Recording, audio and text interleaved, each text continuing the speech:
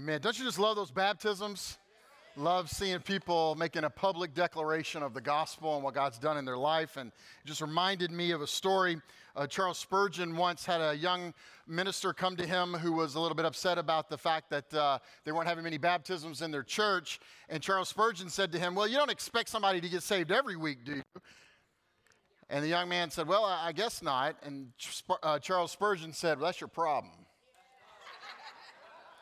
We need to have expectation." He said, "You know what? My hope is we're going to get to a point that we're having baptisms every single week because people are getting born again." Amen. Well, we've been in this series of messages entitled Jesus the Miracle Worker, where we're looking at the miracles of Jesus in the Gospels. Now, just so you know, I have a couple of goals for this series. My first goal is the same goal I have every time that I preach, and that is that you would know Jesus more and love him more after this series than you did at the beginning. Right? I mean, Jesus said, what's the greatest commandment? That you love God with all of your heart, soul, mind, and strength. And so every time we preach here, I want to help you in the greatest commandment. I want you leaving saying, I love Jesus more than I did when I walked in. And if you're a visitor here, I don't care if you know my name or not when you leave. I want you to know the name of Jesus. And if you leave saying, I love Jesus more, then that's a success. And one of the ways to know Jesus more and love him more is to know his miracles. Because that's part of the miracles that he did and that he does today is part of who he is. It reveals something of who he is. And so my first goal is that you love Jesus more than you do before. But my second goal is even beyond that. It's to raise our level of expectation. That we would get so thoroughly baptized in the scripture that we would believe what the Bible says is true, not what our experience says is true. Because there's a lot of us who've prayed for a lot of things over the years and maybe something hasn't happened right and we get disappointed. And if we're not careful, we allow disappointment to shape our theology instead of the Word of God. And so part of the goal is to stay in the Scriptures so that this affects how we even pray. It gets to the very bottom of how we even pray. My hope is that I pray like I've never been disappointed. Because my faith comes from not from myself or my own experience, but what the Scripture says. So today, we're going to go to a different story. This is a story that's dear to my heart because I see myself in it. It's a story about a dad, a man who loved his son, but evil had attacked his son and twisted him into something he wasn't. And so this man, he goes to Jesus, and initially he's thinking there's going to be a battle between Jesus and this spirit of evil, and eventually Jesus does deliver his son. But before that happens, Jesus, who is always going deeper with us than we thought he would when we first went to him, Jesus not only delivers his son, he ministers to the dad. And look, here's what I know. I know there's some parents here today who have a broken heart for your kids, or maybe you're concerned about your kids, or you're worrying about your kids, or maybe it's been a long time. Maybe they've been away from the Lord, or maybe they're fighting an illness, or I don't know what it is. And I know that there's some stuff in your heart right now.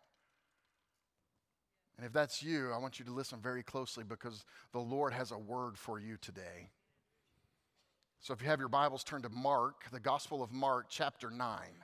Mark chapter 9, beginning in verse 14. I'll start reading the text, and we're going to go through this story and just kind of stop and expound upon it as we go. Mark chapter 9, verse 14. When they came to the other disciples, they saw a large crowd around them and the teachers of the law arguing with them.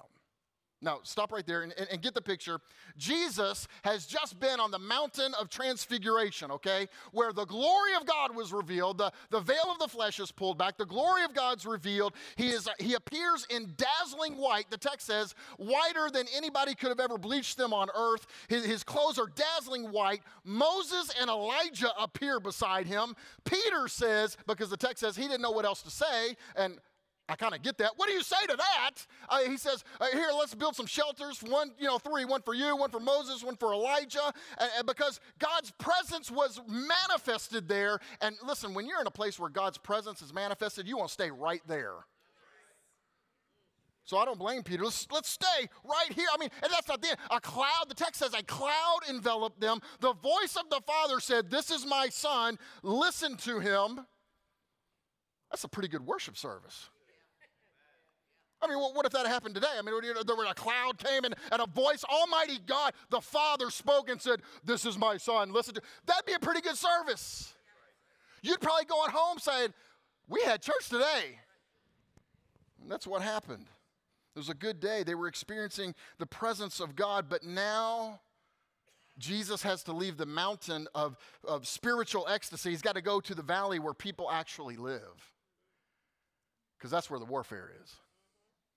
And that's where evil attacks. See, you can't follow Jesus and stay where you are at the same time. If you're going to follow Jesus, you can't just stay up on the mountain. Yes, you can have the great service and the great worship and the high experiences. You can do that, but you're going to have to go from there, from the mountain down to where people live. And let me just tell you, when you get down there, it's messy out there. And evil attacks. Verse 15. As soon as all the people saw Jesus, they were overwhelmed with wonder, and they ran to greet him. Now, just stop right there. I find this fascinating. Jesus, there was something about Jesus that was just so attractive. It says they saw Jesus, and they're just over because people want to be around him. The text says that he was a friend of sinners. People wanted to hang out with him. They ran to him. What are you arguing with them about, he asked. A man in the crowd answered, Teacher, I brought you my son. Now stop right there. Wait a second. He says, I brought you my son. But actually he didn't bring the son to Jesus, did he? He brought him to Jesus' disciples. And Jesus doesn't correct him, say, oh, no, you didn't bring him to me. You brought him to my disciples. Here's the point. The disciples were supposed to reflect Jesus. They were supposed to represent Jesus. So he says, I brought my son to you. Now, this would be a good reminder for us. Listen, when we leave here today, we're not representing ourselves. We're representing Jesus to the world. I brought you my son, who is possessed by a spirit that has robbed him of speech. Whenever it seizes him, it throws him to the ground. He foams at the mouth and gnashes his teeth and becomes rigid. Now, again, don't read this too quickly. Imagine this. The spirit has robbed him of speech. It seizes him, throws him to the ground. He's foaming at the mouth, gnashing and he's rigid. What kind of a being would do that to a child? What kind of diabolical being would do that to somebody? I don't know about you, but very few things anger me more than seeing a kid getting hurt. Does anything just rile up your anger more than seeing somebody being abused? And yet this is what happened. How in the world, who would do it? Well, according to the Bible, there is such a thing as demons. I know this is not popular in our postmodern world, but according to the Bible, there is such a thing. In fact, in the Gospel of Mark, this is not the first, second, or third time. This is the fourth time Jesus has encountered a demonized person. Now, this text makes a lot of people very uncomfortable because contemporary people often don't believe there's demons. And if you ask them, why don't you believe there's demons? They say, well, it's kind of primitive, to believe in demons. We used to believe in demons when we didn't understand how the world worked and how complex the world was. And we didn't know about diseases. We didn't know about mental illnesses. We didn't know about epilepsy. We didn't understand that. So we attributed all of that to demons because back in Bible times, they were simplistic and naive. Not like us in the 21st century who got it all together. In fact, in the 20th century, there was a thinker, his name was Rudolf Bultmann, and he fancied himself as a biblical scholar, but he said we have to demythologize the Bible. This is what he said. We have to take the myth out. And so he had this famous sentence where he says, we who use electric lights cannot believe in demons. I don't really feel the weight of that argument. He's saying we're quite literally enlightened. And those people in the first century, they didn't know things like that. You know what? You don't have to turn there. I'll put it up here on the screen. But Matthew 4, verse 24 says this: people brought Jesus, all those who were ill with various diseases, those suffering severe pain, the demon-possessed, those having seizures, and the paralyzed, and he healed them. Now notice this. Matthew differentiates between the diseased and the demonized. They knew that not everybody who had a disease had a demon. And in fact, he has a separate category for those who have seizures.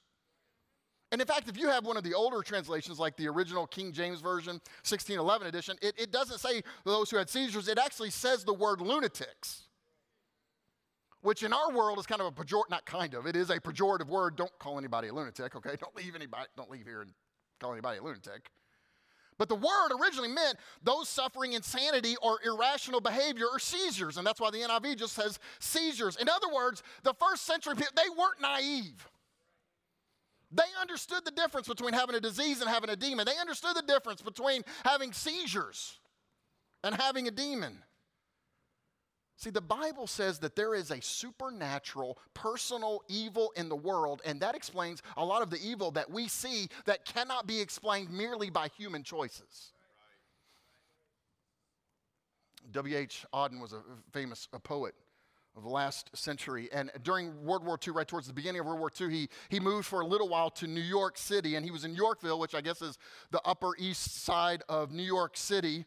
And he was in a place which was predominantly a German neighborhood. And so on one occasion, I think it was the end of 1939, beginning of 1940, he went to a movie in this German neighborhood. And the movie was a movie that was a Nazi propaganda film that was defending the Polish, the invasion of Poland by Germany and the Nazis. And he watched shocked as some of his friends, some of his neighbors that he knew, I mean, the guy who was like the baker down the street, the guy who was the milkman, you know, he knew these people to be good guys. They were his friends, they were his neighbors, they were good people. But when the Polish person came up on the screen, they stood up and they shook their fists and they said, "Kill them." And Auden was so shaken. He says he lost his faith in atheism. When he had gone to the film, he had been a convinced atheist, but he said after he saw the film and he saw the response to the film, he realized he didn't have anything in his belief system that could account for what he was seeing. And he said, number one, you know, if there's no God, if we're just a product of the strong eating the weak, you know, if this is just, you know, the survival of the fittest, then he had no basis of saying that his morality was any better than the Nazis. I mean, if this is all an accident, if there is no God and we're just here on accident, then who's to say that our morality is better than the Nazis? But beyond that, the other thing was he realized that unless he had a belief in God and sin and evil, that he had no explanation for the evil he saw. I mean, how else do you account for other people who are relatively good guys? They're neighbors, you know, they take care of their family, they take care of their friends, and all of a sudden they're wanting genocide. How do you explain that? Listen, it is impossible to account for all of the evil and wickedness that people do in the world and attribute it all to human factors. You can't just say, well, you know, people make bad choices. There's family nurture that's not so good. There's inequitable distribution of resources. Okay, but that doesn't account for all of the evil that we see in the world.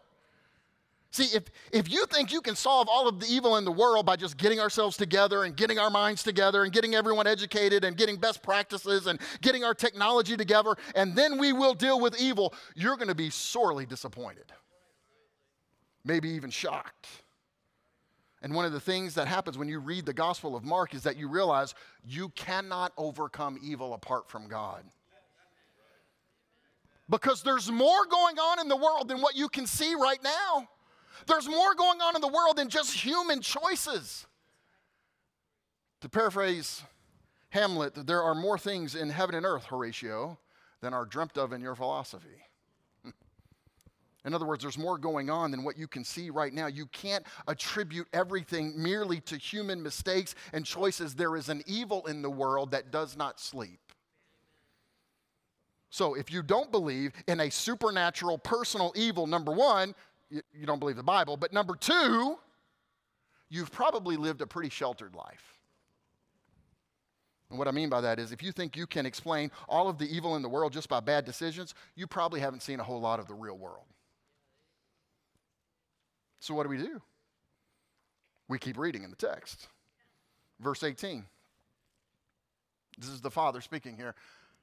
I asked your disciples to drive out the spirit, but they could not. So here's the Father here whose heart is broken for his son. I mean, his son is possessed by an evil spirit, and this father is doing what any of us fathers would do. He is desperately trying to find help for his son. Now just imagine, just be this guy. I mean, we aren't told his name, and you know that if you're reading along in the Gospels and you come along a faceless person, that is, they don't have a name, that is the author's invitation for you to put your face there. You be in the story, and you encounter Jesus. So be this dad. What would that be like to watch your son go through this? Those of you who have kids, imagine this is your son or your daughter. Some of you don't even have to imagine. Actually, if you're a parent, you probably don't have to imagine. You've probably been in the situation we have when one of our kids was sick or something was going on, and they're looking to us, Mom, Dad, do something, And there's nothing you could do at the moment, and you're just feeling powerless or hopeless or helpless. That's probably how this dad feels, pretty helpless. And I wonder if there's somebody here right now that you're a parent, and that's what you're feeling right now. When you walked in today, you were feeling a little bit helpless. Maybe you're not a parent. Maybe you're someone here who just finds yourself in an impossible situation and you feel helpless. Let me just ask you a question. How many people, you don't have to raise your hand. How many people here have felt you were in an impossible situation? Are you there now? Well, this dad felt that way. We can relate to him, can't we? I can. Verse 19. "O unbelieving generation," Jesus replied, "how long shall I stay with you? How long shall I put up with you? Bring the boy to me." So they brought him. When the Spirit saw Jesus. Now stop right there. It wasn't when the boy saw Jesus, it was the Spirit who saw Jesus. It immediately threw the boy into a convulsion. He fell to the ground, rolled around, foaming at the mouth. And Jesus asked the boy's father, "How long has he been like this?" Now just stop right there for a second. Why did he ask that? I mean, why stop and say, how long has he been this way? I mean, is he trying to kind of test the water? Is this a big demon or a little demon? Is this a Hell's Angel demon, or is this just a Sunday school demon? Is this one of those demons that gets in the sound system and the lighting system? And if you don't believe there's a lighting and sound AV demon, you've never been a pastor. I'll tell you that right there. I mean, what? No, that's not why he's asking the question. Because we're going to find out in a moment, this story is not even about the demon. Do you hear Jesus' compassion? How long has he been that way? See, this isn't about his ministry. This isn't about getting another notch in his exorcism belt. He cares about this boy. He cares about his father. Just like he cares about you. How long has he been this way? From childhood, he answered. Now just stop right there. This is like the third time in my life that I've preached on this text, and so I've probably read it, I don't know, 100 times maybe. I don't think I'm exaggerating, maybe I am, but a bunch of times. And every time I've ever read this, in my imagination, in my mind, the son is a little boy. I don't know, how many people, when I read it, that's what you heard, what you saw was a little boy. Okay. The text doesn't say that. It says it was his son. And then when he says, how long has he been this? He says, from childhood. I mean, if he is just a child, you wouldn't say from childhood because he's still a child. Which makes me think maybe this is the father of an adult child. I think maybe there's some parents here who are parents of adult children, and your heart is broken for them right now. And I want you to hear, Jesus knows about that. Jesus knows about that. And you know what happens? I think when the warfare goes on, when there's protracted warfare, there brings a weariness of soul. You start to get tired. You start to feel hope slipping away. You're praying for them, but there's a temptation to give up. How long has he been this way? From childhood. It has often thrown him into the fire or water to kill him. Now, let me just stop right there and just say, listen, this ain't no game. This demon's not playing around with this boy, this son, however old he is. He wants to kill him. The text says right there, it has thrown him in the fire or the water to kill him. The scripture says the thief comes to steal, kill, and destroy. But if you can do anything, take pity on us and help us. Now, don't read that too quickly. Notice what happened here. When he originally came to the disciples, he apparently had some amount of faith. That his boy could be helped because he had enough faith to actually come to the disciples. But now, after he's engaged the disciples of Jesus, he's not sure he has any faith at all. At one time he believed, and now he's not so sure. And so he says, if you can do anything.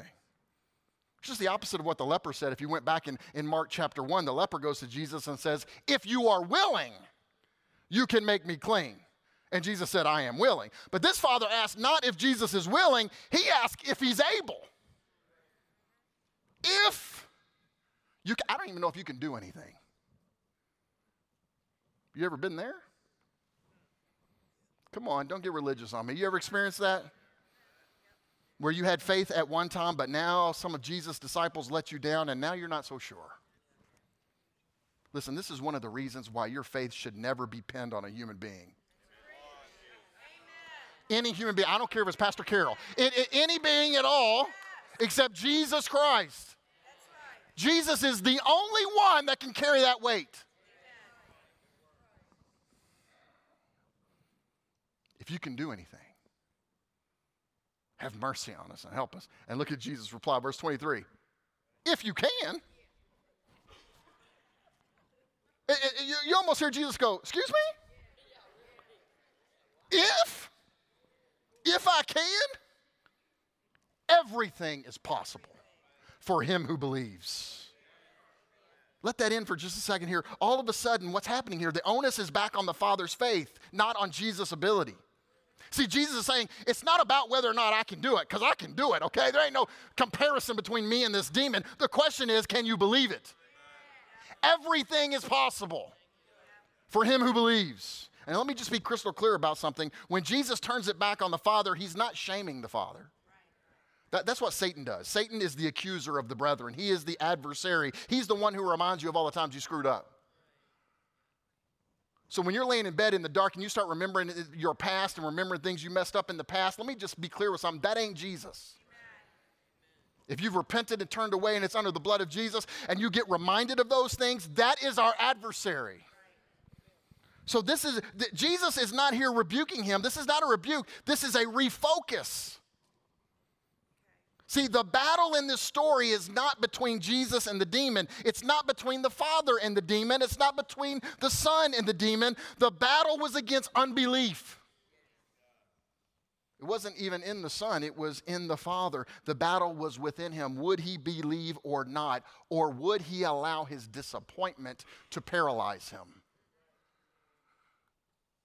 So you guys, we have a choice. When we're walking with Jesus as disciples of Jesus, something doesn't go your way, you have a choice. You can allow that disappointment to paralyze you, or you can say everything is possible for him who believes.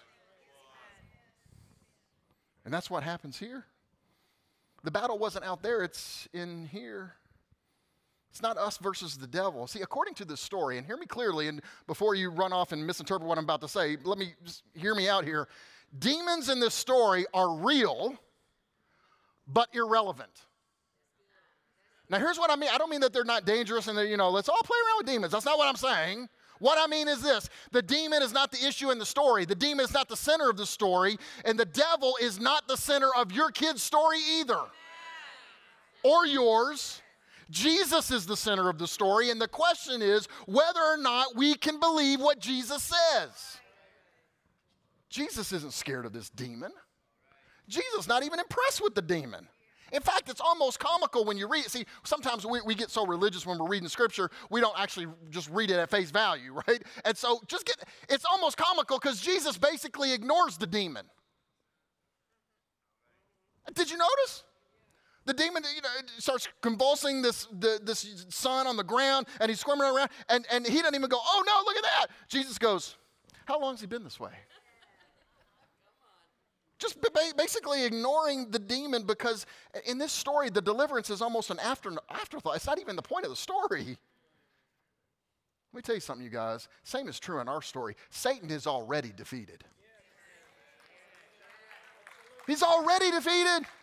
Hear the word of the Lord, Colossians 2, verse 15. And having disarmed the powers and authorities, he made a public spectacle of them, triumphing over them in the cross. The devil's defeated. 1 John 3, verse 8. The reason the Son of God appeared was to destroy the devil's work. Hebrews 2, verse 14. Since the children have flesh and blood, he too shared in their humanity, so that by his death he might destroy him who holds the power of death. That is, in case you're wondering, the devil, and free those who all their lives were held in slavery by their fear of death. I could keep going on. Here's the point. Satan is already defeated. The question is not the devil's power. The question is not Jesus' power. The question is, do we believe Jesus? Everything is possible for him who believes. The battle's not out there. It's in here, because listen, you guys, and I know this goes without saying, but Jesus is greater than any demon.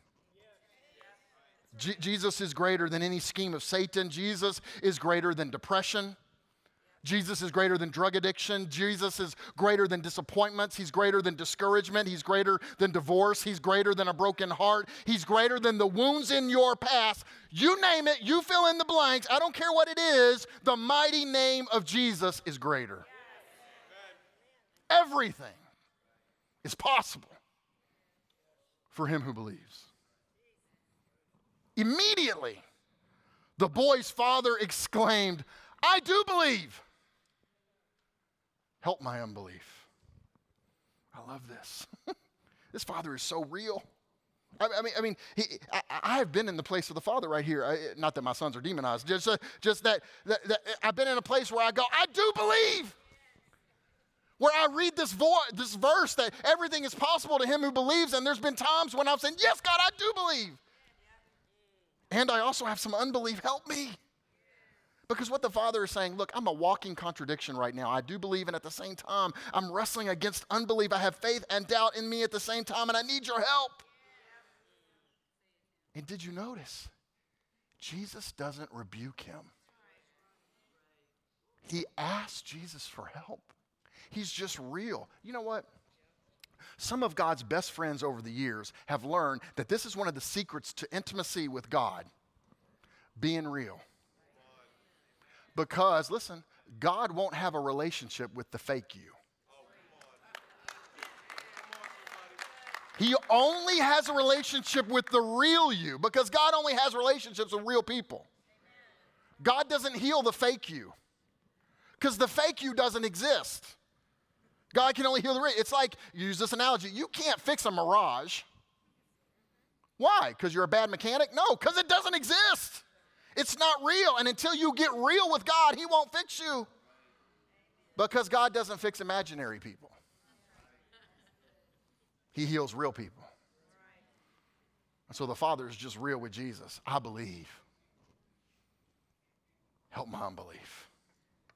I can't do it on my own, Jesus. I need your help. And I bet, I'll just go on a limb here, I think there's people like this guy here today.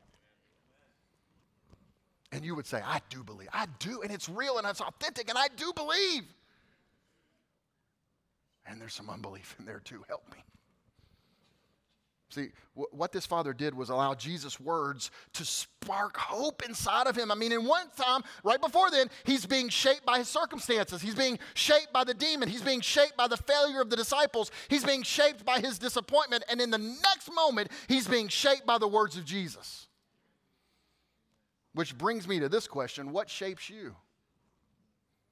What determines how you think? What determines how you live? What shapes your worldview? Because often we're just shaped by our experiences, aren't we?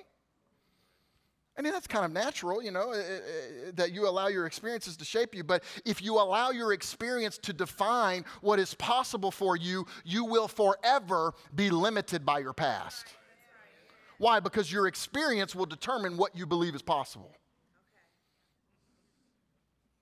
The Scottish biblical scholar William Barclay put it this way.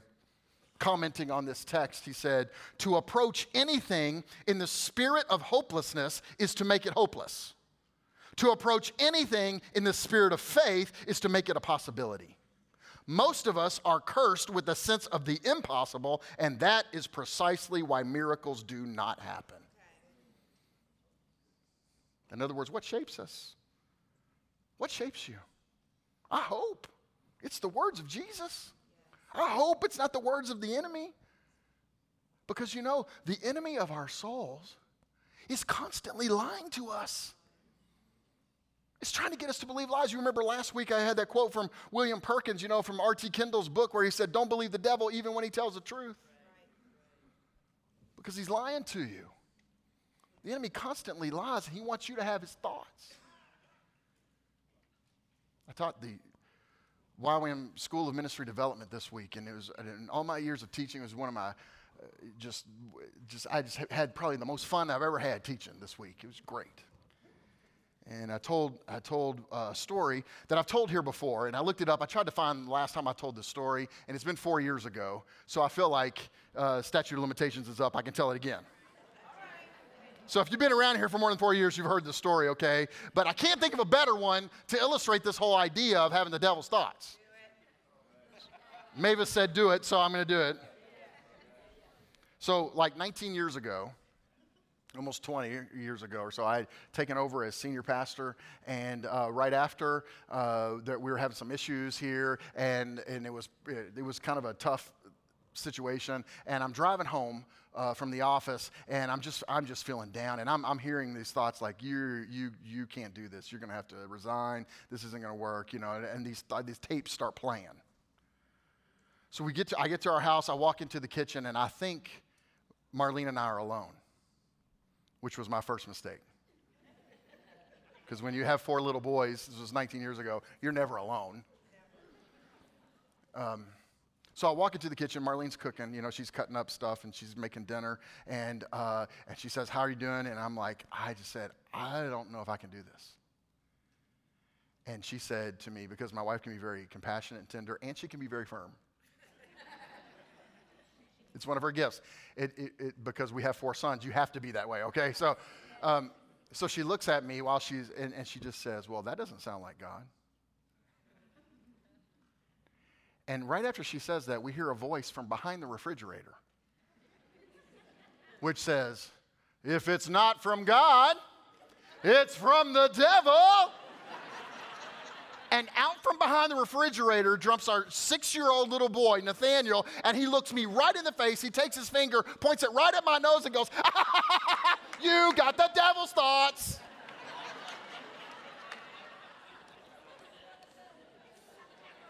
Now, here's the deal. I wish every time you had the devil's thoughts, a 6-year-old jumped out and laughed in your face. But you know what the truth is? Sometimes we do get the devil's thoughts. Sometimes we do, and we need somebody to correct us and say, that don't sound like God to me. Listen, sometimes Satan lies to us about our kids, about ourselves, and about our God. And you say, "Well, how do I know if it's the devil's thoughts?" Well, pretty simple. One is step number 1 is it in the Word? Here's the second way you'll know. If it's hopeless, it's probably not from God. See, this father heard Jesus say, "Everything is possible for him who believes," and he began to believe. Amen. We set our heart to believe. Amen. And look, and at that point, he didn't have the devil's thoughts. He had Jesus' words. Verse 25, when Jesus saw that a crowd was running to the scene, he rebuked the evil spirit. "You deaf and mute spirit," he said, "I command you, come out of him and never enter him again." Now, in the ancient Near East, there was a lot of exorcisms that happened, right? And we know from even today, we have a number of ancient texts actually about exorcism, especially in Egypt and in other places. And so every single example of an exorcism we have from the ancient Near East, the person always called on a higher power. They would say something like this: I adjure you by the living God. Or if they were in Egypt, it was Ra. Right? If they were, a Canaanite, they called upon the Canaanite storm god, which was Baal. And we have a lot of texts of these people trying to cast out demons by the name of a higher power, but Jesus doesn't do that. Actually, Jesus alone in the history of the world does not call on a higher power, because he is the higher power. He is the higher power. And he deals with the demon the same way. Remember last week we talked about there was a mega windstorm and Jesus just spoke and said, be quiet.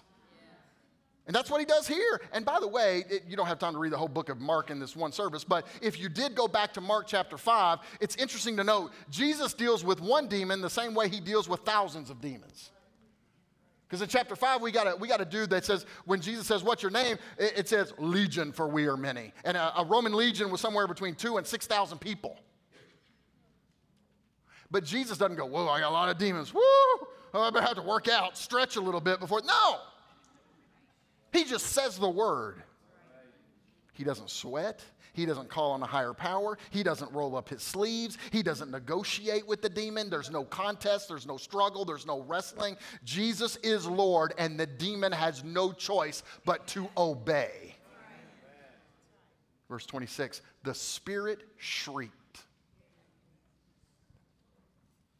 And for those of us who've actually been in deliverance sessions, you know what that is like. The spirit shrieked, convulsed him violently, and came out. The boy looked so much like a corpse that many said, he's dead. But Jesus. Don't you love those words? See, it doesn't matter what comes before those words, because when you get to those two words, but Jesus, it changes everything that comes after it. Amen. But Jesus took him by the hand and lifted him to his feet, and he stood up. See, it wasn't enough for Jesus that he cast the demon out. He wanted to give him life, abundant life. Life to the full. He wanted him to stand up straight into completion and wholeness. And listen, you guys, I have just enough audacity to believe that the same Jesus that was alive 2,000 years ago lives today and wants the same thing for you. Abundant life. Look at the last verses. Verse 28. After Jesus had gone indoors, his disciples asked him privately. And can't you just imagine, this is what I would do too. You know, if I'm embarrassed, I try to cast this demon out, nothing happened, I'm going to wait till it's just me and Jesus. And none of y'all are there, okay? What happened? Why couldn't we drive it out? He replied, this kind can come out only by prayer. And some other manuscripts say prayer and fasting. Now here's what I take from that, you guys. That there are some problems in life. There are some attacks of the evil one. There are some attacks on our children that are not sprints. They're marathons. They're not even marathons. They are Ironman triathlons. And it's going to take ongoing prayer, ongoing fasting. And you keep on going, and you don't give up, and you keep on praying, you don't ever give up, and you believe everything is possible to him who believes. And when you feel like giving up, you say that to yourself, everything is possible for him who believes. And when you have trouble believing that, here's what you do. You say, Jesus, I believe. Help my unbelief. And he'll treat you just like he did this Father.